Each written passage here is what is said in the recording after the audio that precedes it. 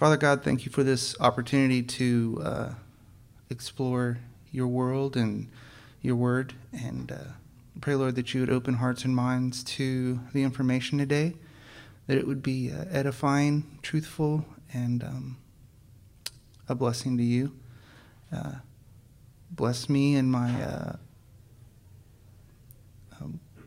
brokenness and inability to do this real well. So I rest that it comes out well. And we all thank you for these things in Jesus' name. Amen.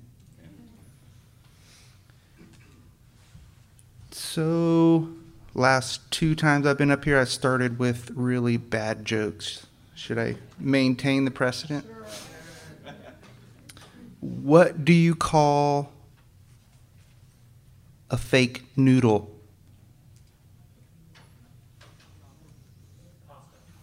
An impasta, yes. Okay, somebody guessed that one, so now I have a second one. What is brown and sticky?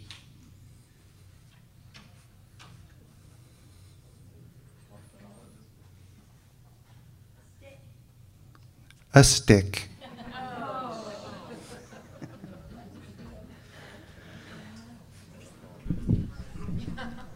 Yeah, that's the reaction I wanted. Okay, so I'm going to start today. I want to write 2 quotes from 2 notable atheist scientists up on the whiteboard.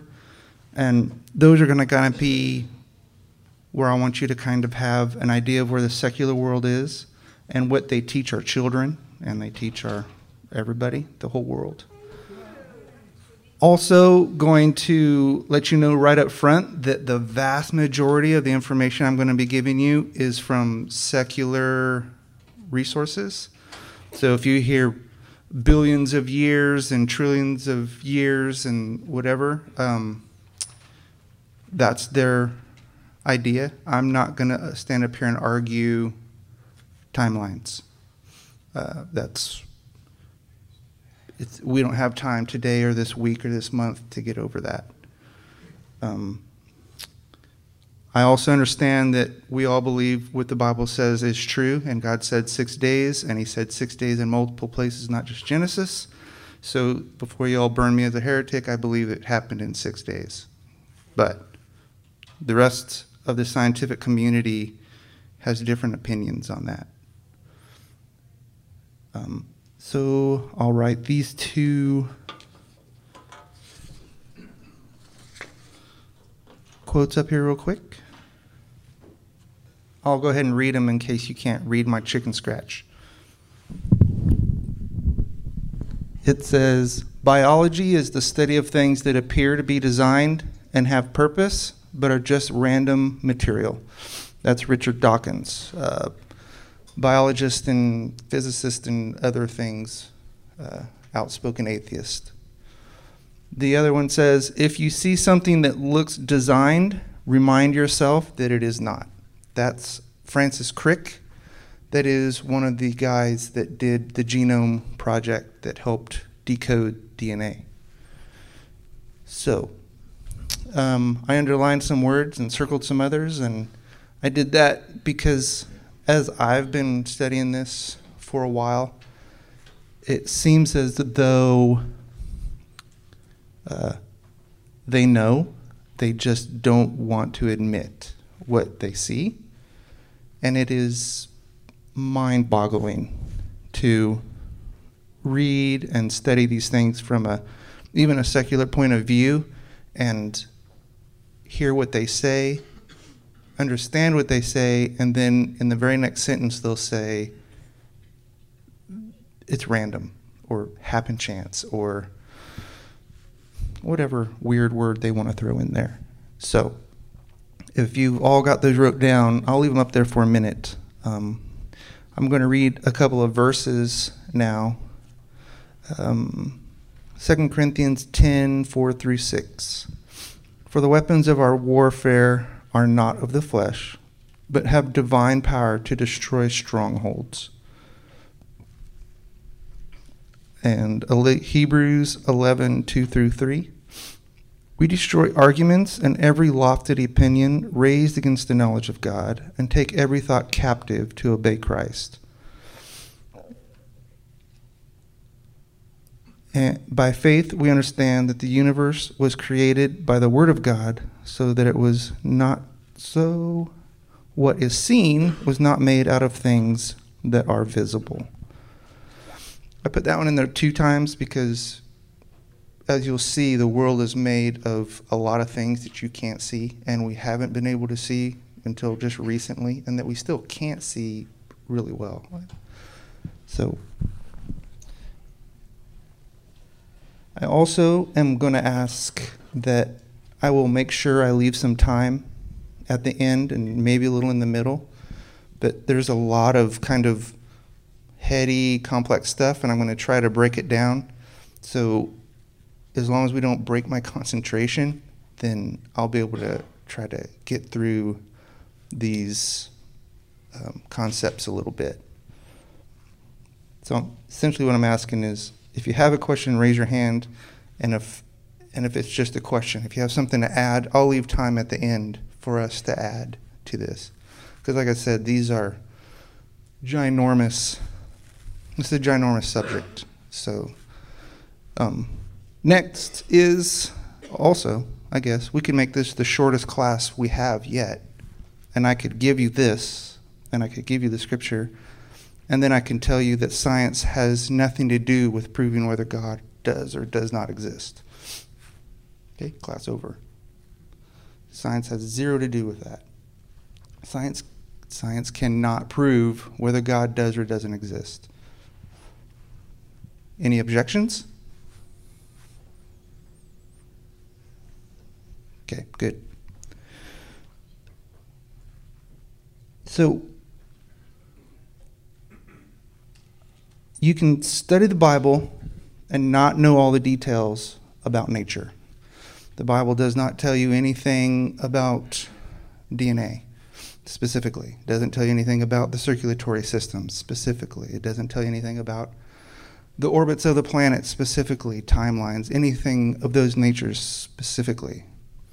And you can study nature and not know about the details of Christ's work as well. So there is a place for science. Science doesn't have to be something you're fearful of. Science is something that is you all enjoy every day. Lights, clothes, shoes, pens, cars, houses, insulation, air conditioning. Without science, none of those things would exist in the way they exist. I know several guys in here fly or have to deal with airplanes. Without science, we wouldn't be flying. We wouldn't have jobs. So, but both studies, the studies of the Bible or theology and the study of science, both of those will lead you to a much better understanding of who God is and how his creation works. So, science looks at the physical world, not at the metaphysical world. Metaphysical is things that are beyond this physical realm, i.e. heaven, God, angels, those things, the things that we believe reside. Most importantly, God. God exists in the metaphysical. And it also deals with the natural and not the supernatural as well. Last week we were asking about miracles. Miracles, as far as like biblical miracles, are supernatural. They're things that go outside our ability to scientifically prove or disprove. So let's see what science is. Science is a tool, not a judge. People are judges, and because no evidence gathers itself, therefore a person's worldview will determine how they define or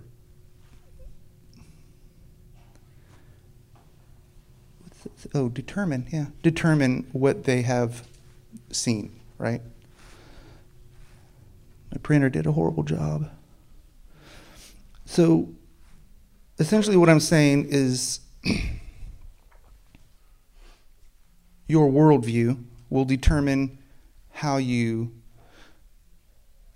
relate what you have seen in your scientific studies.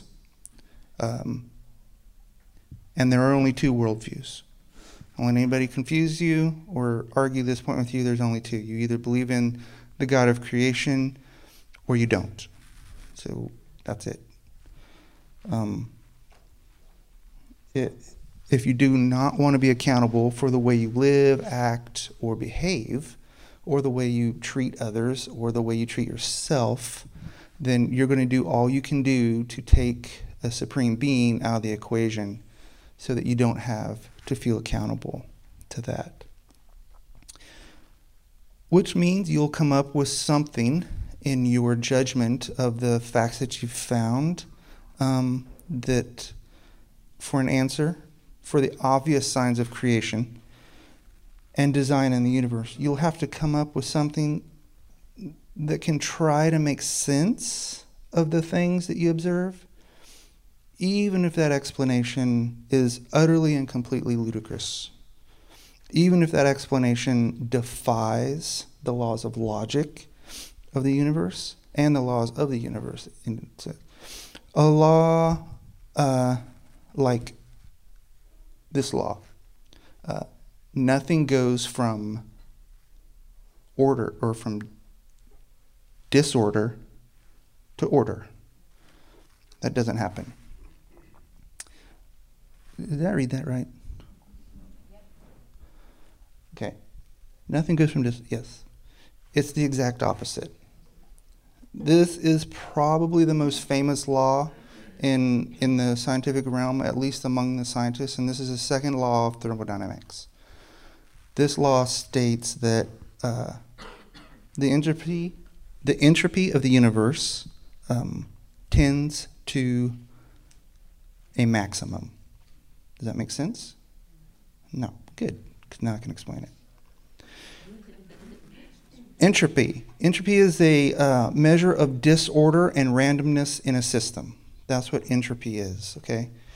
In other words, entropy either stays the same or gets bigger. It does not ever get smaller. So the randomness in the system either stays the same or it gets worse. It becomes more random, not less random, okay?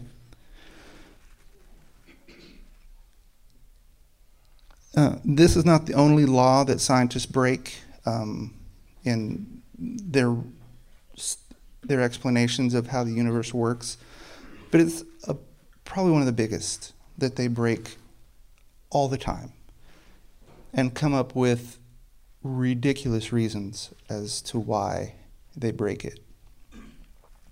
But then they'll say that it's an unbreakable law, right? So, any questions about that? I'm going to go ahead and ask, so if I can clarify that at all. And please ask, because I don't want to leave. In what way do scientists break that law? By saying that,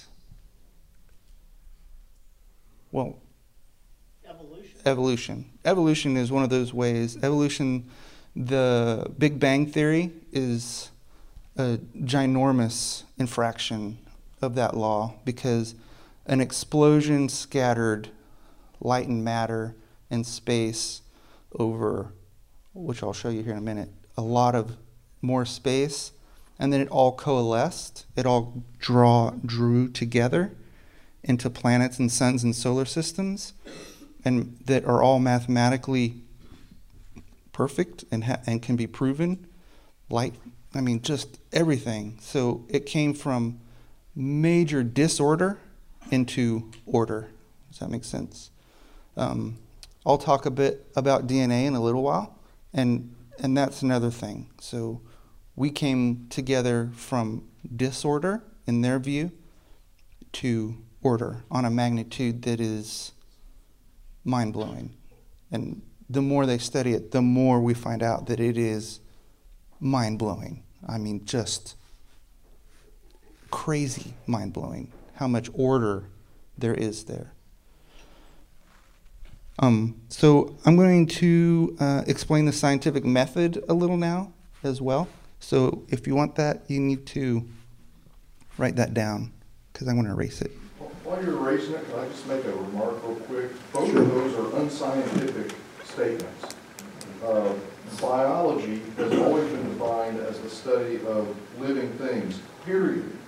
And for Dawkins to invent these other disclaimers or superstitions or whatever is not how science has defined biology. If this is the best they've got, they're back on their heels. They're taking it in the chin with that, because he's not relying on science or scientific definition. I know, but we're here, aren't we? Well, They don't have a better explanation. nevertheless, we are, but his statement there is not the definition of biology. This is something he's invented that is not scientific. I'm pretty sure if you read his book, he would probably give you some really good definitions. Well, that's fine, but that statement is not scientifically true, because it doesn't match Webster's. And the second statement violates Occam's razor of the most obvious visualization or conclusion. And that is why we have these classes. Yeah, and that's what I'm just saying. I understand. I'm on your side saying that they are not being scientific with these two statements. I'm going to disagree just slightly. I believe they're being scientific as far as they can be scientific and not openly say there's a creator or that there's a designer. Like I said in the beginning, they have to find some explanation to explain the obvious elements of design in everything. I want to explain the scientific process here, and then at the end of that, I'll kind of give you an explanation as to part of this too. And they are honestly, they're being disingenuous with themselves and everybody else too. They really are.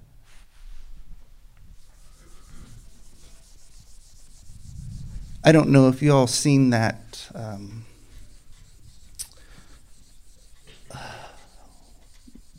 the guy that had that MTV show. What was that guy's name? The guy that was a science or the speechwriter for the presidents. He did. Anyways, this guy, I can't remember his name, interviewed Dawkins and asked Dawkins if he really thought that matter came from nothing or that we came from nothing. And so Dawkins backed into a corner and, unable to violate the laws of thermodynamics, said no. His explanation was we were a seeded planet. Okay, something from outer space came here and dropped the DNA information onto this planet. That was Shapiro, I think, interviewing him. It's Ben Stein. Ben Stein, yes. That show is really good. It's a movie. Can't remember the name of the movie. Expelled. With Ben Stein, and he goes through. It's a really good movie. So, all right, I'm going to give an example of the scientific method here. So, the first step in a scientific method is you observe some aspect of physical reality.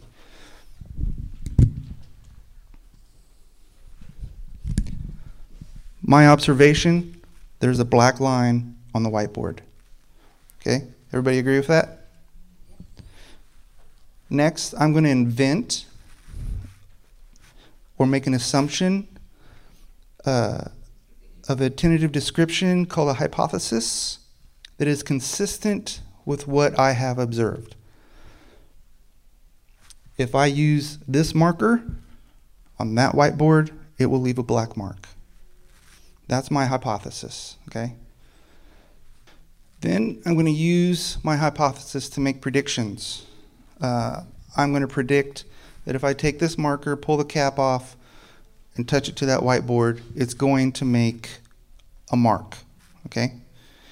So the next part of this is to test my hypothesis. I have just proved that this marker will make a black mark on that whiteboard, and if I want to verify it, which is what you have to do in scientific things. Now, if this happens, now my hypothesis is wrong, and I have to retest or redo my hypothesis to explain the variation. This is super oversimplified, but it kind of gets the idea in your head. So step 5 is you do steps 3 and 4 until you get the exact theory you had, or you repeat steps 3 and 4 until you get the outcome you believe you should get, or you go back up and redo your hypothesis. Is there any questions about that? So, if we're going to use a scientific theory, I'm going to just ask an open question. What are we relying on for this to work? Infallible humans. No. Human observation. Human observation, okay. But in your observation, what are you relying upon? Consistency. Which would also be called Repeatability. logic. We're relying upon logic. The scientific method will not work without logic. What is logic? Something that makes sense. Right. 1 + 1 = 2. Right? E = mc squared. These are things that have been scientifically proven. They're logical. They make sense. Right? The laws of thermodynamics make sense. They're logical. Right? Newton's laws of physics make sense. They're logical. Logic has to be in play for science to work. Okay? Does everybody agree with that? Yeah? So, if I write, I heard this a long time ago. I'm just going to throw this out there. I was going to bring it as a physical example, and then I forgot. I got to listen into something. Say I had some Scrabble tiles in my hand, and those Scrabble tiles say Grace in them, Grace. If I take those Scrabble tiles and shake them up in my hands and drop them on the floor, what is the odds that they're going to fall and spell Grace with the letters facing in the right direction, not upside down or sideways, and spell the word grace? What do you think the probability of that is? Over 1,000,000 to 1. It's going to be astronomical, right? So let's use their logic and their theories, okay? I'm now going to take those tiles, I'm going to shake them up, and I'm going to throw them up in the air till they hit the ceiling and fall back down. More time, more random. What are the odds? Higher, right? Right? I didn't increase the probability of them falling down and spelling the word grace. I decreased it. Okay, so we'll go ahead and take it to the next step. We're in one of these fabulous planes that I build, and we're flying over Newton, and I take those 5 tiles and I drop them out at 50,000 feet, which is the cruising altitude of one of these high-end business jets. That is almost 10 miles up. It's a long ways, right? What are the odds? More time? More opportunity for them to spell the word grace? Are they going to spell the word grace?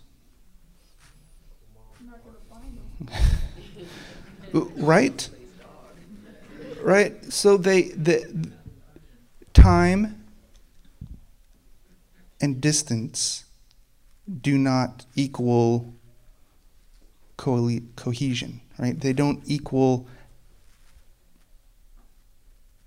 logic. They don't make sense, right? You'll hear things if you read about punctuated equilibrium and just a million different ways for them to explain how this illogical statement can be justified, which they can't justify it. So I would like to start now with a little bit of a scale for you, right? We'll start with the Big Bang Theory. I'm going to go through these not super fast, but not super in depth either. So in the Big Bang Theory, they say that the universe started as a singularity. Everything you see that is in the universe started out as a point with 0 volume and infinite density. If that makes your brain hurt, good. It should. And something somewhere somehow ignited that 0 volume, infinite density thing, and it exploded. Okay? So it exploded at multiples of the speed of light for who knows how long, and it created everything that you see now. And then over time, and through the laws of entropy, things cooled, but instead of gaining or losing cohesion, they gained it, right? Between gravity and other processes, planets formed together, and they started turning in orbits, and then those turned into other orbits, and things gathered into something that is studyable and provable and reliable. So science can't tell us what happened before the Big Bang because there's no way of proving it. Right? You can't make a 0 volume infinite density dot and set it on fire. Can't do that. When God breathed planets and stars, I'm sure it made a Big Bang.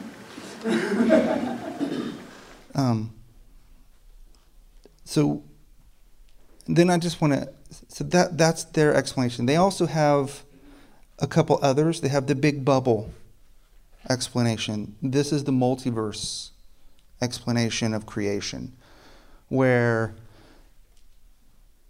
this universe was spawned by a bubble that happened in another universe, and it expands out, and this happens infinitely. Okay? So all the matter and everything that they can't explain came from somewhere else. And then there is the Big Bounce theory. The Big Bounce theory is where the universe expands and expands to a point to where it gets to a critical mass and then collapses back down into itself, back into that zero volume, infinite density, and then does it again. Boom, goes all back out again. So we're in a cycle. Those are the three main explanations of the beginning of the universe. Anybody here any problems with that? How would a scientist who believes that answer the question, where did the zero volume, infinite density, singularity come from in the first place? They don't know. They don't answer it because they don't know. The same thing with the other universe that we're bubbling out of, or this expansion and contraction universe that we live in. That was exactly what I was kind of asking.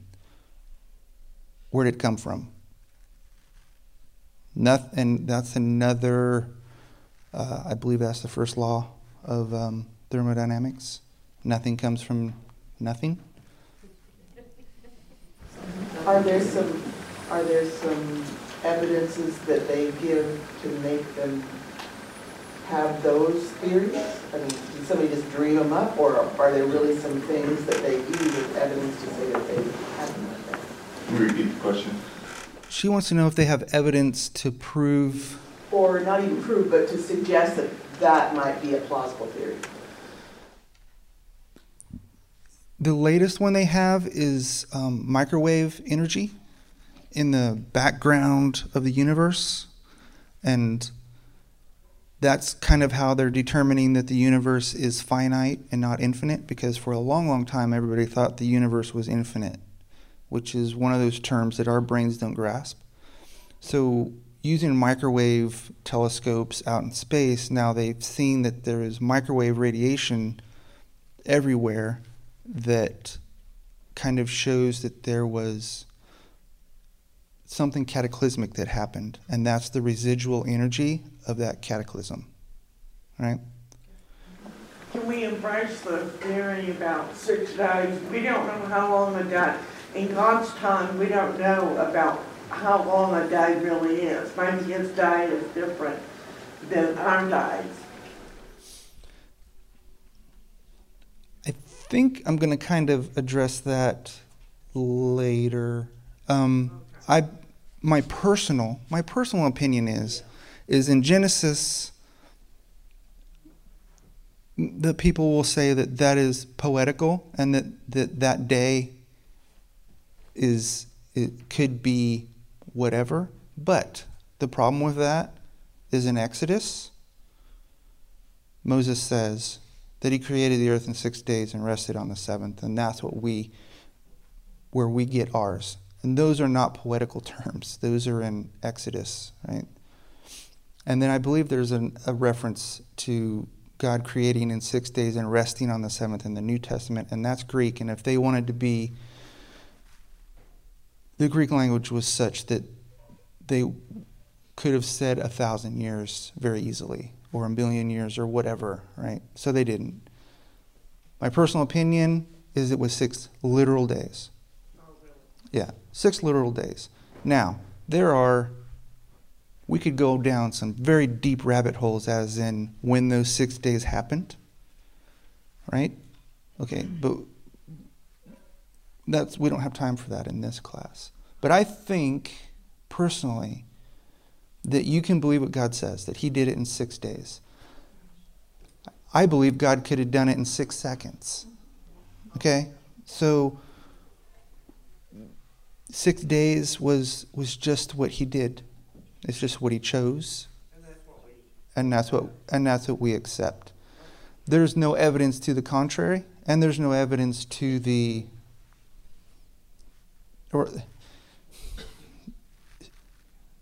if you talk to creationists, they'll tell you, but if you watch any of this stuff or read any of this stuff, you will encounter the word probably a lot. Most likely, a lot. Possibly, we believe, we think, it could be, in our opinion. I'm sure that if Jeff had to edit those words out of those books, that they would become very small. I mean, it is, even on the creationist side, I'm going to tell you of a thing on Right Now Media that does a really good job of bringing this kind of into a really understandable realm to where you can watch it. And they're real good videos, and they're really pretty modern. I would say probably within the last 5 years. And they have some really good information in them. So, but right now I'm going to try to give you a little bit of a scale of where we live. Okay? So, who knows what the speed of sound is? At sea level. At sea level. Sea level on the equator. Basically 1,000 feet a second? 760 miles per hour. It's okay. It goes up and down because of atmospheric pressures and blah, blah, blah. It's 760 miles an hour, smarty. I didn't know what it was. I just knew it changed.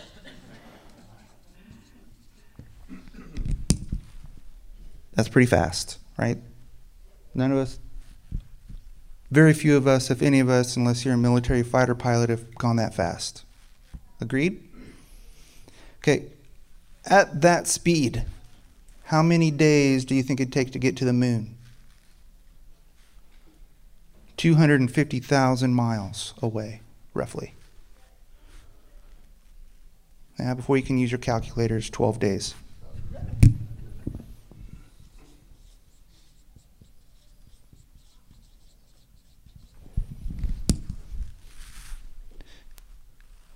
Now, the sun. How much time to get to the sun? A year? No. What? Oh, speed of light is 8 minutes or something? Nope. Speed of sound. Oh, speed of sound. 14 years.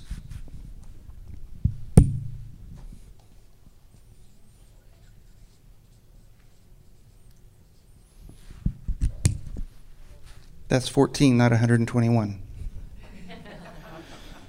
The nearest star, Alpha Centauri, at the speed of sound.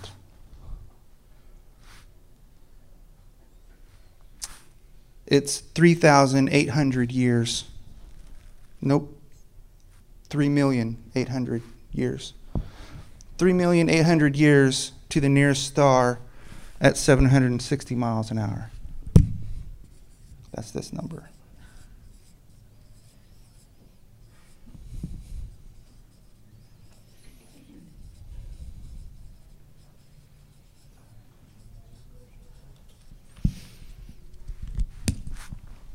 Okay. Now, in case you're wondering, we live in a galaxy. Our galaxy has 1 billion plus stars in it. Okay. We live in one arm of that galaxy out towards the edge of our galaxy. Not at the edge, but out towards the edge of our galaxy. So, how many years to get to the edge of our galaxy at the speed of sound? Okay. 100,000 minutes, 75 billion years.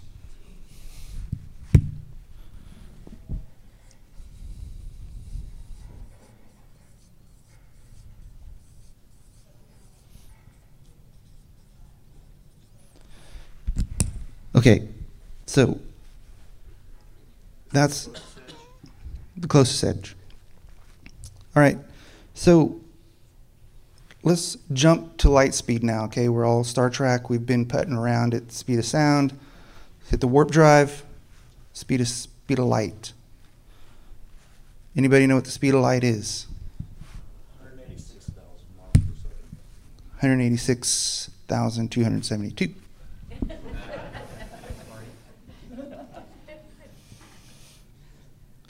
This is miles per second. Light travels 1 foot in 1 nanosecond. That's one billionth of a second. Yeah. One billionth of a second. Light will travel a foot, 12 inches. It's fast.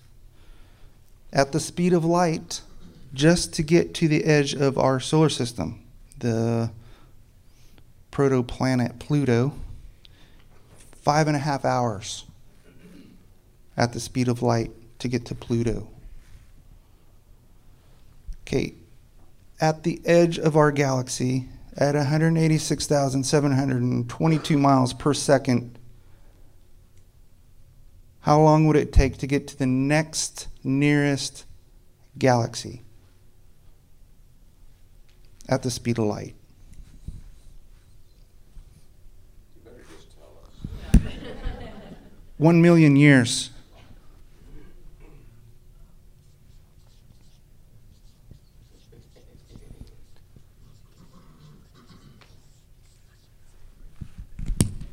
At the speed of light.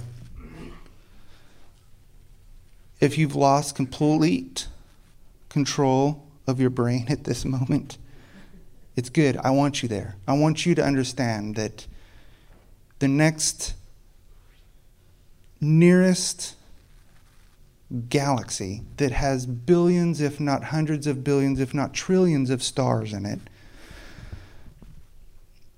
is a million years away from us at the speed of light.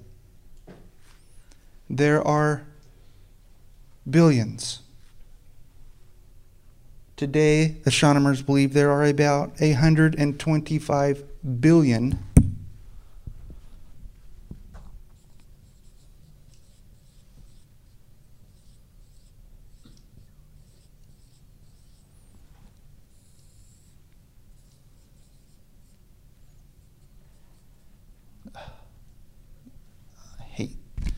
stupid schools.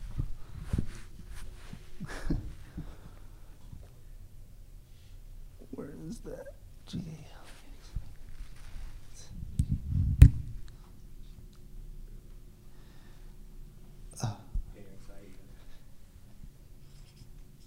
Thank you.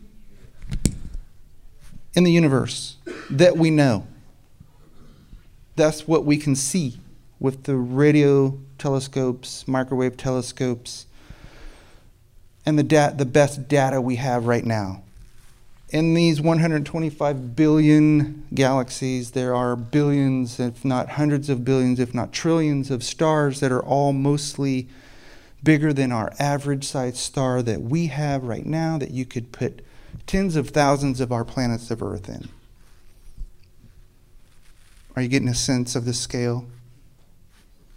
Is it majestic? Is it mind-blowing? Yeah. Modern space studying people, they believe the universe that we live in right now is at least 10 billion, possibly 20 billion years old. Again, that's like that many years. It's a lot. But there's a few things that they aren't considering when they consider that age. And one of the biggest things is modern science considers the speed of light as a constant. That 186,272 miles per second is a constant, and they use it as a constant, and that's how they judge everything as far as distance and age. There are hypotheses out there right now, and one that I just read a couple days ago, that light is slowing down. And the other one is that at the beginning of time,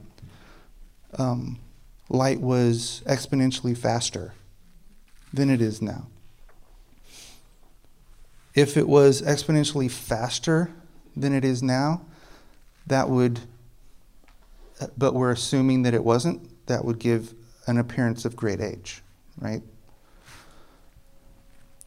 These are all theories, okay? I want to give you, so How is it, do you think they know there's galaxies out there? By looking through these telescopes. There's a great Hubble picture taken at the edge of, out of our atmosphere, looking out into space, and it's a postage stamp. They say if you were to take a postage stamp and place it up in the sky, that is the estimate of the size of the picture that the Hubble took at the edge of at the edge of our planet's atmosphere, out into space, that size. In that picture, there are hundreds of spiral galaxies. In that picture, I mean, just phenomenal. And these are galaxies, right? I mean, anyways. The way they do this is because they know of things called red and blue shifts, gravitational wobble. All of these things are consistent, measurable, and reliable. So that's how they know there's other galaxies. That's how they know there's other planets. That's how they know all that they know is because it's all reliable, at least to a very reasonable point. The universe is expertly tuned. Expertly tuned. As we live in it now, the gravitational constant, which they don't know what gravity is, they just know its effects, is this big long formula that I have here. But as a explanation of that, it would be about the effect of 2 hydrogen atoms in a phone booth. Anything more than that would cause it to collapse. Anything less than that would cause it to fly apart. That's What to collapse and what to fly apart? everything, Okay. the universe. If that gravitational constant was changed by any amount beyond that infinitesimal tuning that it's there, it would fail, collapse, or fly apart. I'm running out of time. Oh, okay. So let me go the other direction now real quick. I know this seems overwhelming, but I kind of want it to be overwhelming. I want you to understand that the scientists that are studying this stuff, this is what they're talking about. Your brain is finite. These numbers up here, even a theoretical scientist will tell you they really don't know what they're looking at. It's numbers, and they can believe the numbers, but they don't understand. They just don't. It's beyond our comprehension in our finite brain to understand this scale. I want to go the other direction, and I want to talk about us. Stephen Hawking famously said that where our planet is in the galaxy, in our galaxy, is suspiciously eerie of looking as though it was placed so that we would have the ability to see and explore the universe. If we were a little bit further in, the light from the stars in our galaxy would obstruct our view out into the universe. Just a little bit. So we're in the most perfect place to understand that we live in a galaxy, but there's other stuff outside of it.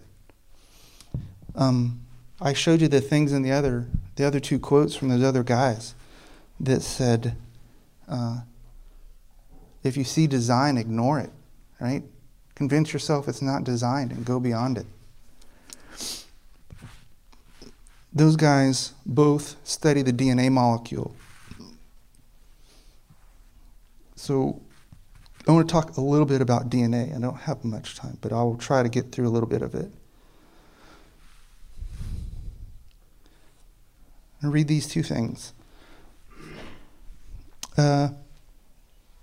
Most DNA, like the One Ring of Power in Tolkien's Lord of the Rings, deoxyribonucleic acid, DNA, is a master molecule of every cell. Every cell in your body has a DNA molecule in it. It contains vital information that gets passed on to each successive generation. It coordinates the making of itself, as well as other molecules, proteins, in that cell. Okay. Did you understand what I just said? It makes itself. It's self-replicating. It has the information to do that. If it is changed slightly, serious consequences may result. If it is destroyed beyond repair, the cell dies. Okay, so you just heard that I said that if it is altered slightly, it can have major repercussions, right? Microevolution. Microevolution changes in the DNA of cells and multicellular organisms produce variations. Okay. They just said, and this is all secular stuff. Okay. This is, as a matter of fact, these two paragraphs I cut and copy and pasted out of the same article on the same page. As a matter of fact, they followed each other. Produce variations in the characteristics of species. Over time, long periods of time, natural selection acts on these variations to evolve or change the species. But I thought it had major implications if you change the DNA. But I guess if you give it enough time, those major implications aren't important, right?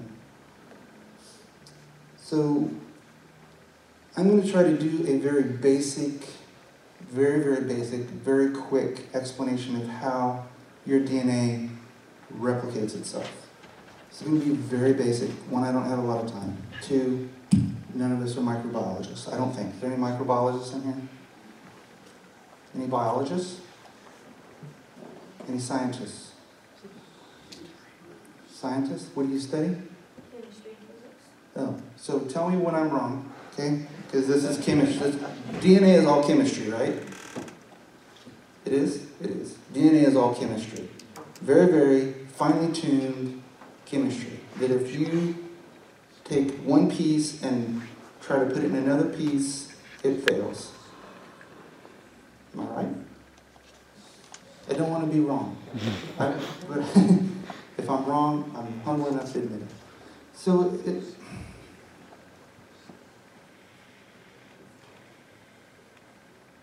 famous double helix, right? Which Francis Crick did not discover. Somebody else did a long time ago. Along this double helix, there are nucleotides that one on one side and one on the other.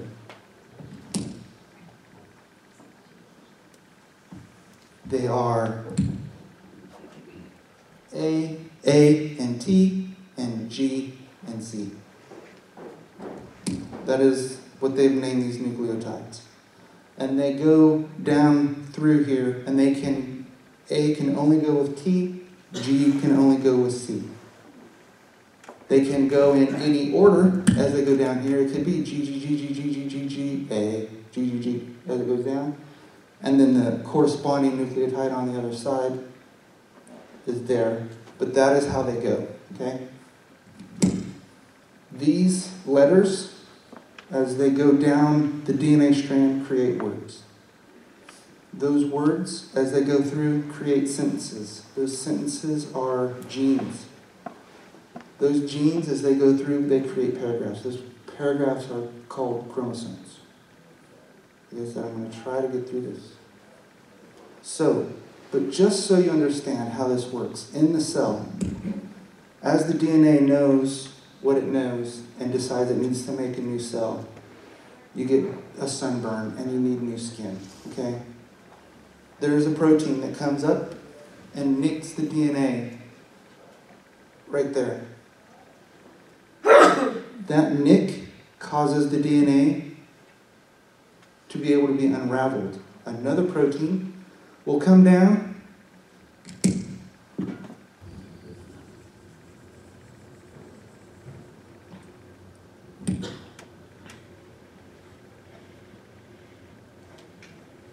unzip the DNA.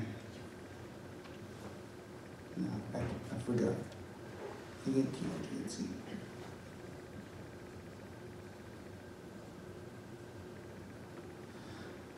Okay, another protein.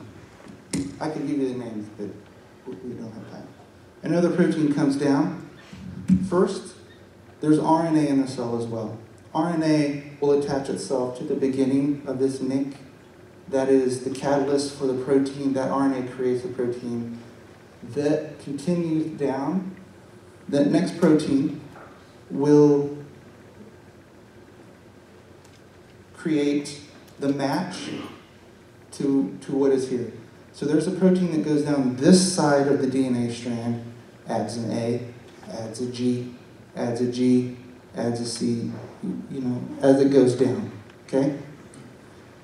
When it gets back to the other side, the RNA plays a bigger role. It has to be the catalyst to get it to go, but it goes back up the other side. There's now a very special protein that goes, I skipped a step.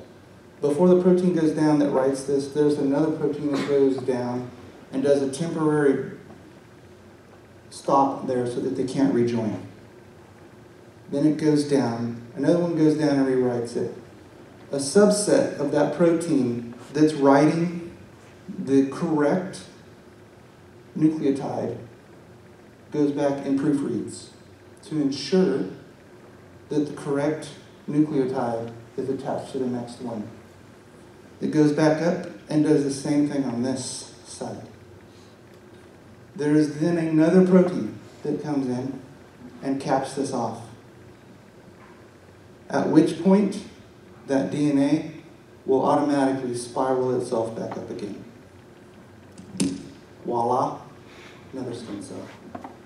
This happens trillions of times a day, every day. Every day you breathe, it creates everything that makes you up, and everything that makes the trees up, and everything that makes the microbiome, the yeast up, and everything. Everything.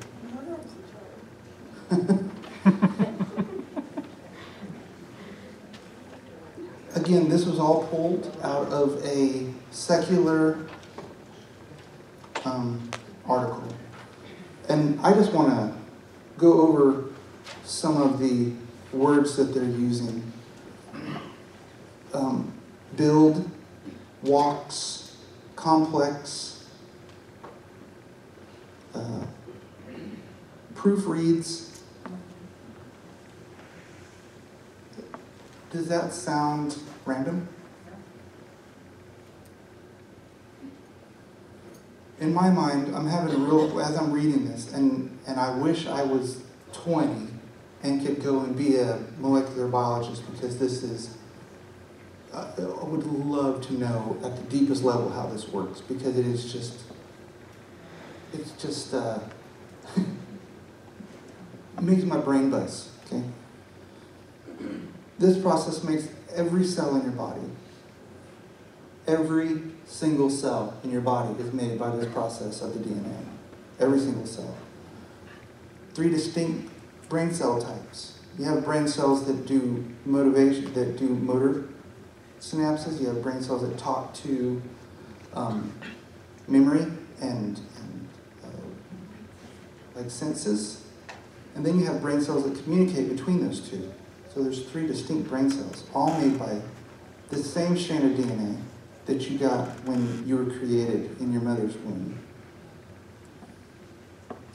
And from that single cell that you were created in your mother's womb, whoops.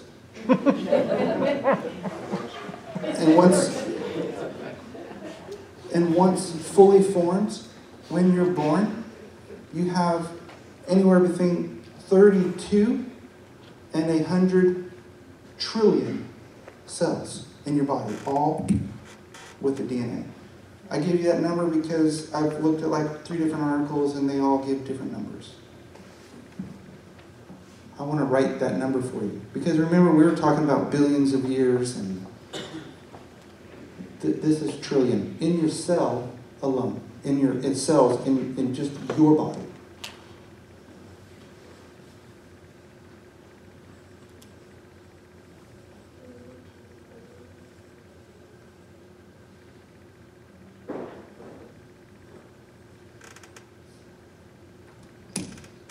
that number. It's a big number. And that's in every individual here. Every individual. So, real quick, we all know about computers and smartphones. Just as an idea, just so you have an idea also of the scale we're working at, 1 cubic centimeter. I don't know if you all can visualize 1 cubic centimeter. It's about my fingernail squared. About the tip of my pinky finger would be about 1 cubic centimeter. Okay? You got that? So just look at yours. I'm sure your hands aren't that much smaller than mine. 10 trillion DNA molecules can fit in that space. 10 trillion.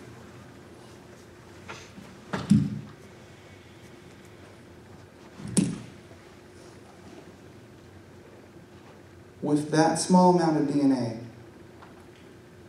you could hold, well, first let me ask, what's the biggest hard drive any of you have on your computer today? Terabyte? 2? 2 terabytes? Anybody? We'll just say a terabyte, right? That's a pretty good sized hard drive, right?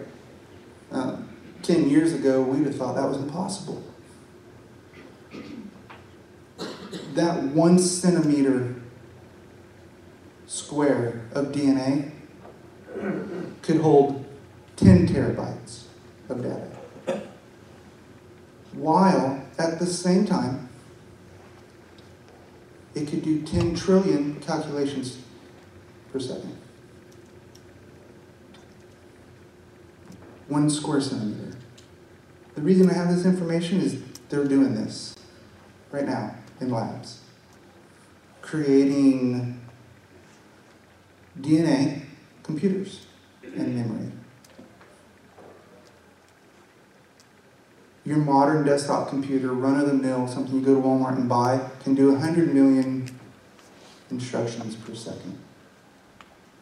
That's there.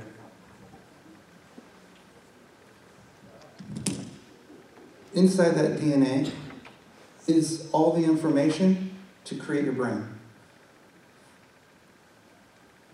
Your brain controls everything you do. I don't know if you've ever paused to think about what's going on in your brain.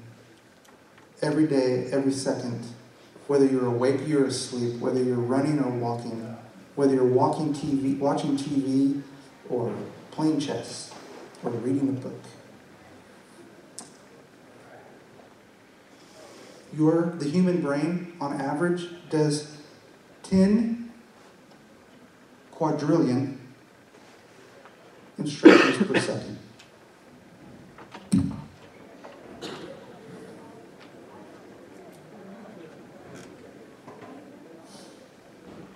Is there a handout from last week available? That number. Do they have it on this week too? Per second. Every second. 100 million, billion, trillion, quadrillion.